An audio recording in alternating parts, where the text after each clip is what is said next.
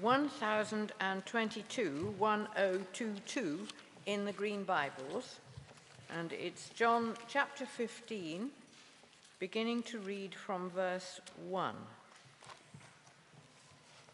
John chapter 15. I am the true vine, and my Father is the gardener. He cuts off every branch in me that bears no fruit, while every branch that does bear fruit he prunes so that it will be even more fruitful. You are already clean because of the word I have spoken to you. Remain in me as I also remain in you. No branch can bear fruit by itself. It must remain in the vine. Neither can you bear fruit unless you remain in me. I am the vine, you are the branches.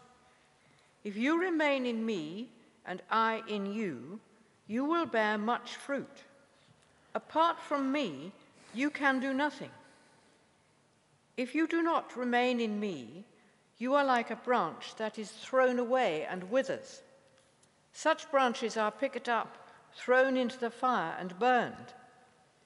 If you remain in me and my words remain in you, ask whatever you wish and it will be done for you. This is to my Father's glory, that you bear much fruit, showing yourselves to be my disciples. This is the word of the Lord. Thanks be to God.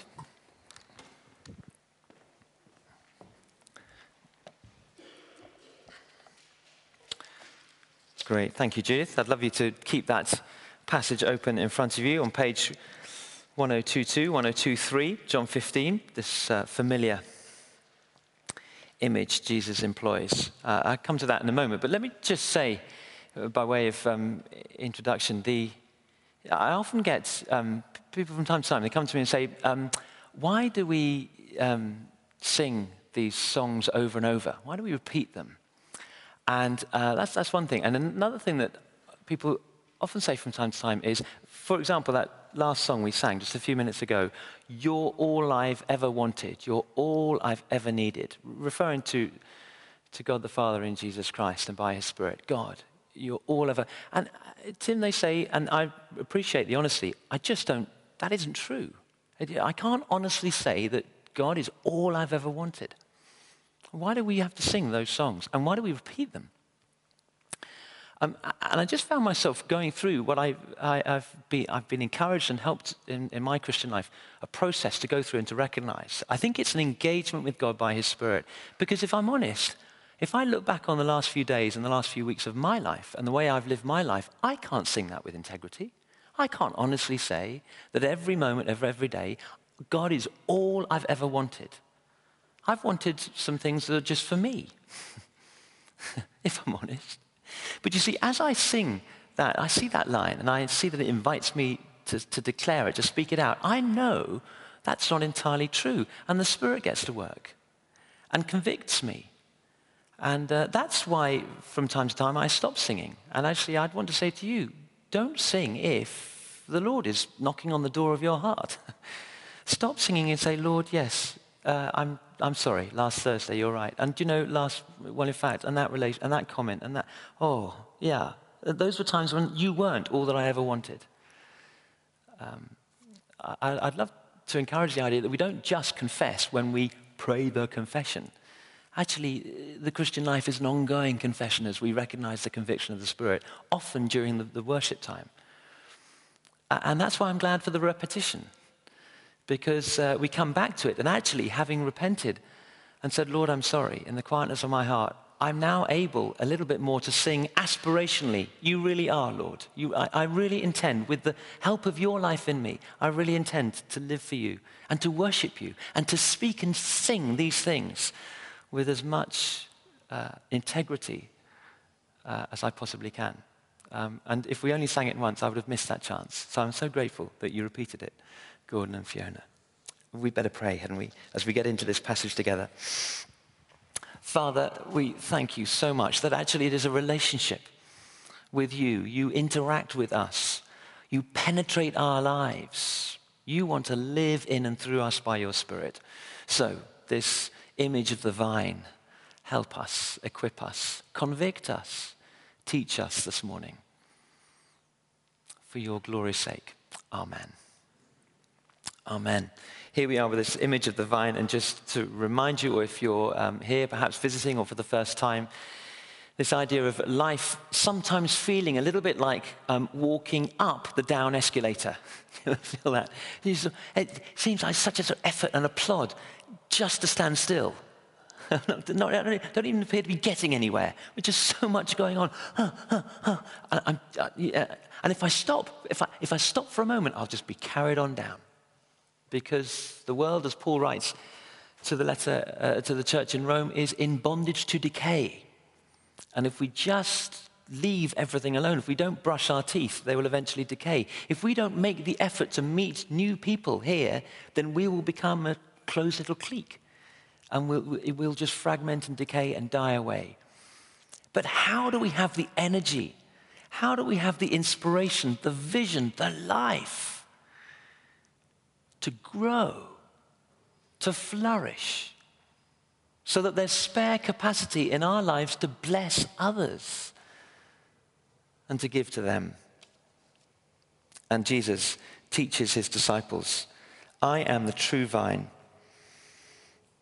and you are the branches. Remain in me, verse 4, and I also remain in you. No branch can bear fruit by itself, it must remain in the vine. Neither can you bear fruit unless you remain in me. How can we live? How can we grow? How can we be a blessing to others?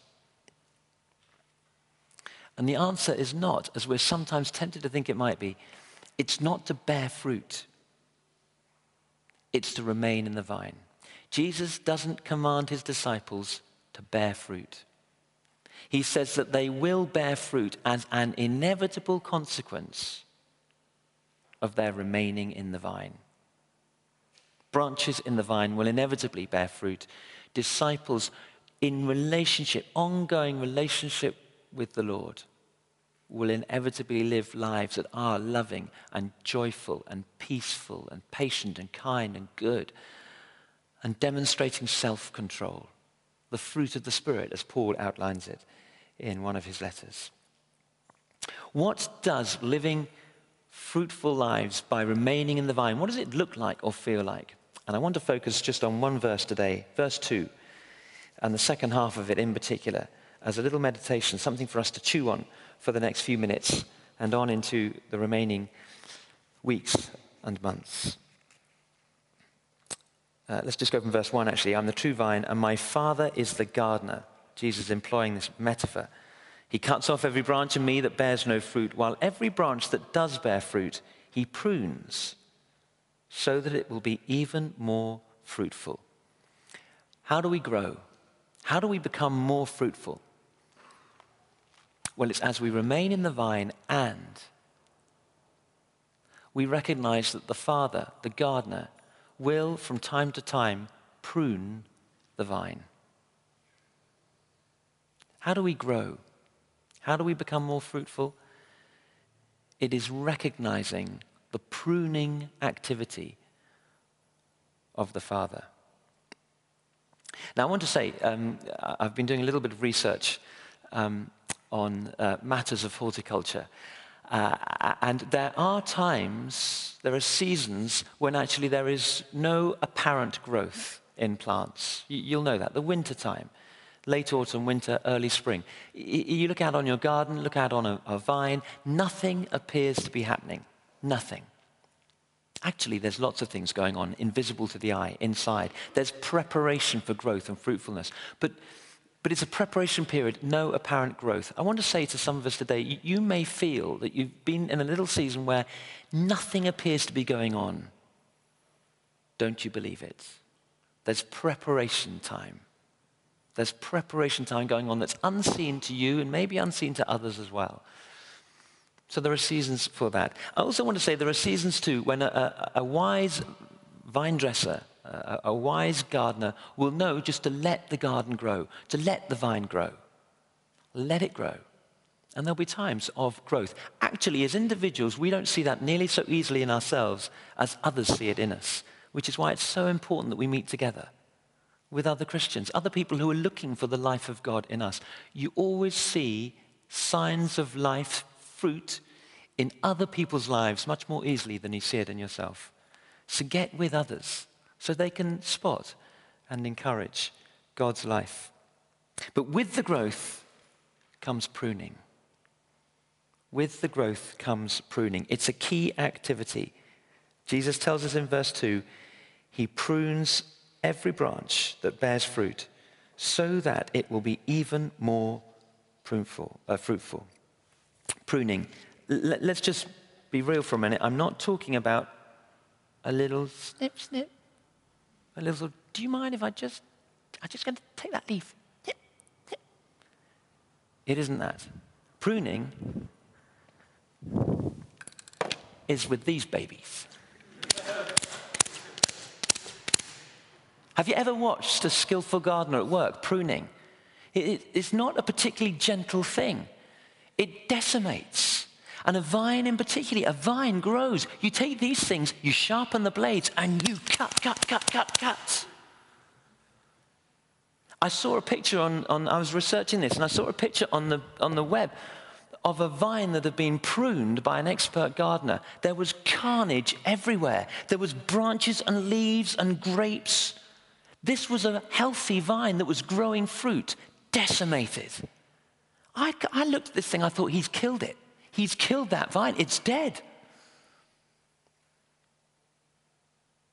But months later, it had grown to be even more fruitful. Why does the father prune?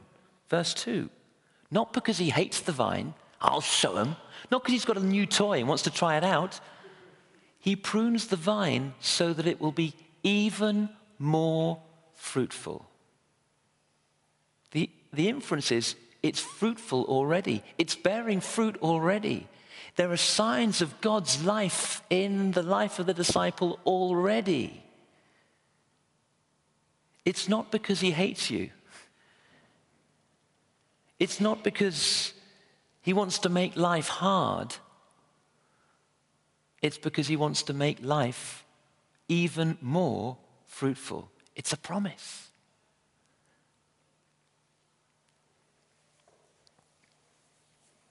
The Olympics are coming up shortly. These athletes all aspiring to gold medals. They will have trainers and coaches and advisors. What will the trainers do? Oh, take it easy. Oh, yeah, don't worry. Chill out. They'll be training them hard. There'll be sessions that need to be harder than previous sessions to stretch and push the athletes, to test them beyond what they've been to before, so that they can increase their threshold of pain or endurance or speed or whatever it might be. Hard times, intense times. Why? Because the trainer hates the athlete? He's got some kind of, personal vendetta again? No. The trainer loves, is committed to the athlete. The trainer sees in the athlete huge potential. And precisely because of the potential that's already there, the trainer, the coach, will push through so that they can win the gold medal, they can win the prize. Parents, the long, hard slog of parenting. Why do we discipline our children? Why, from time to time, do we appear to make it tough for them? Because we hate them? No. Because we love them. And we want them to be even more rooted and secure and mature longer term. So too, the Father prunes the branches, training them to be ever more reliant on the vine. 3 things, very briefly, about this pruning. First of all, it's frequent. I gather, studying up on vines, that when a vine is quite young, the vine dresser will prune it frequently in its early years. This is because apparently a vine grows at an extraordinary rate. And so you've got the sort of vine stem, and the branches grow out and along at an extraordinary rate. And so the vine dresser has to cut it right back to the stem each time in order to make the point of connection of the branch onto the stem stronger and thicker. Apparently each time it grows back thicker. which means that more sap can travel through the branch at any one time, which means that a branch, when fully extended, has got more energy and sap to produce more fruit. That's the actual sort of science of it. If you don't prune a young vine frequently enough, the branch is too thin at the stem and there's not enough life to produce good fruit. A young vine is pruned frequently. Has that been your experience? As a young Christian, maybe? You encountered God's word. You see in verse 7, if you remain in me and my words remain in you.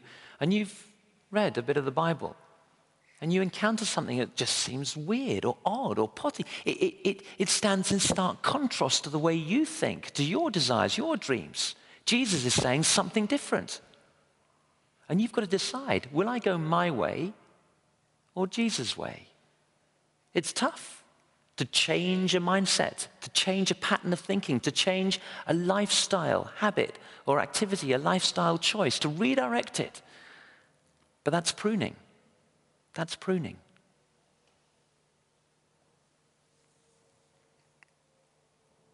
Secondly, pruning, first of all, is frequent. Secondly, it is the activity of a skilled gardener. It isn't just indiscriminate hacking. Don't let Joe or I anywhere near any of your plants if you want them pruned. I haven't got a clue. But a skilled gardener, a skilled vine dresser, they know exactly what it is they're doing. So the question is, do you trust God, the gardener, to prune your life? Will you trust him as he comes with the shears? Will you recognize that and trust him? I can think of times when his pruning has seemed particularly hard on my life because he knew what he was doing. I thought my life was okay. It was sufficiently rooted, sufficiently sourced. But what I didn't realize was that actually I wasn't relying on the vine as a branch. I was relying on another branch, a big, thick branch, which I'd mistaken, I think, or was in the process of mistaking for the vine himself. I was relying on other people, not Jesus. I think of a guy I want to honor by name, a chap called Mark Bishop, who was at school. He was a senior boy at school when I first came to Christ, was a young Christian. And he was just so impressive to me in his Christian faith. I looked up to him, and I realized actually for a little while I was looking to him and not Jesus. And for some time after, when he'd left school, actually even when I'd left school, I would think, I wonder what Mark would do in that situation. You know those things, the bands, what would Jesus do? Well, I kind of subconsciously had, what would Mark do? And the Lord had to kind of prune me. He had to wean me off Mark and actually other people. I'd come to rely on branches, other branches, not on the vine. Jesus says, remain in me. Remain in me. That's how we'll grow. That's how we'll have the energy to live this life. Not sucking the life out of others, but drawing on Jesus, the vine. What are the other branches that we sometimes rely on? Maybe it's different programs within church. Maybe it's church itself. I rely on the fact that meetings take place that I can come to. And you begin to rely on them perhaps more than the Lord himself. Perhaps it's past events. You know that you had quite an experience of the Lord 3 years ago. Have you begun to rely on 3 years ago such that you've dried up in the here and now? Are you a branch, early on verse 2, that's in him but actually not bearing fruit any longer? The Lord is going to come and prune, to cut back, in order that we might be even more fruitful. I wonder whether we rely a lot on common sense. The Lord has given us a brain to think, to reason. I wonder whether we reason so much that we almost exclude what the Lord might be saying to us. Breakthrough revelation, fresh sap from the vine coursing through our branches. Apart from me, Jesus says, you can do nothing. Fruitful living, Christ-like living, Christ in us, comes from us abiding in him. So frequent pruning, skillful pruning, pruning out, weeding out those things which compete with the Lord for energy and resource, inspiration, truth in our lives. Finally, regular pruning. Whoever we are, the vine needs to be pruned regularly. As I said, it grows prolifically. And actually, if you don't prune a vine, what happens is all sorts of branches begin to appear and grow over one another. And eventually what it does, a vine untended will shut off sufficient light to enable the branches to grow. So actually the vine will begin to, rob itself of life. A good vine dresser will prune back to allow the healthy fruit-bearing branches to grow even more. And I think of my life and the lives that we live today, and how full my life is of clutter, things, gadgets. How I need sometimes ruthlessly to allow the Lord to prune me in the use of my time, to switch off the phone or the TV or the DVD or whatever it might be, even just to get out of my habitual places, to go somewhere different, to be still, to plug into the vine, as it were, afresh, to strengthen that connection.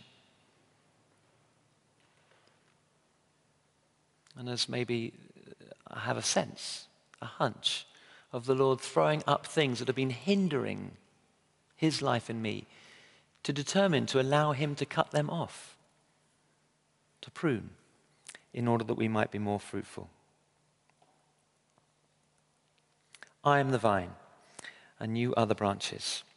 My Father is the gardener.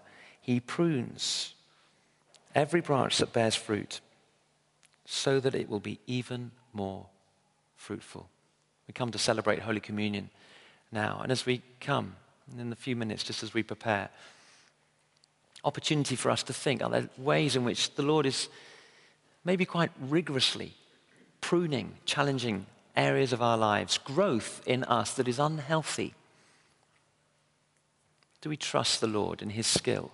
Do we trust the gardener? He knows what he's doing. Will we allow him regularly, through his word, by his Spirit, maybe encouraged by other Christians around about us, will we encourage that ongoing work of pruning, so that we might bear even more fruit? A moment of quiet for us to reflect on the Lord's word to us.